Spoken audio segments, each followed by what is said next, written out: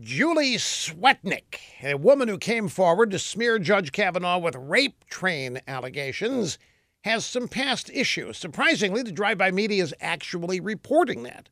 According to Politico, one of Swetnick's ex-boyfriends filed a restraining order against her. After their 4-year relationship ended, he says that she threatened his wife and baby. He told Politico that Swetnick isn't credible. Not at all, he said.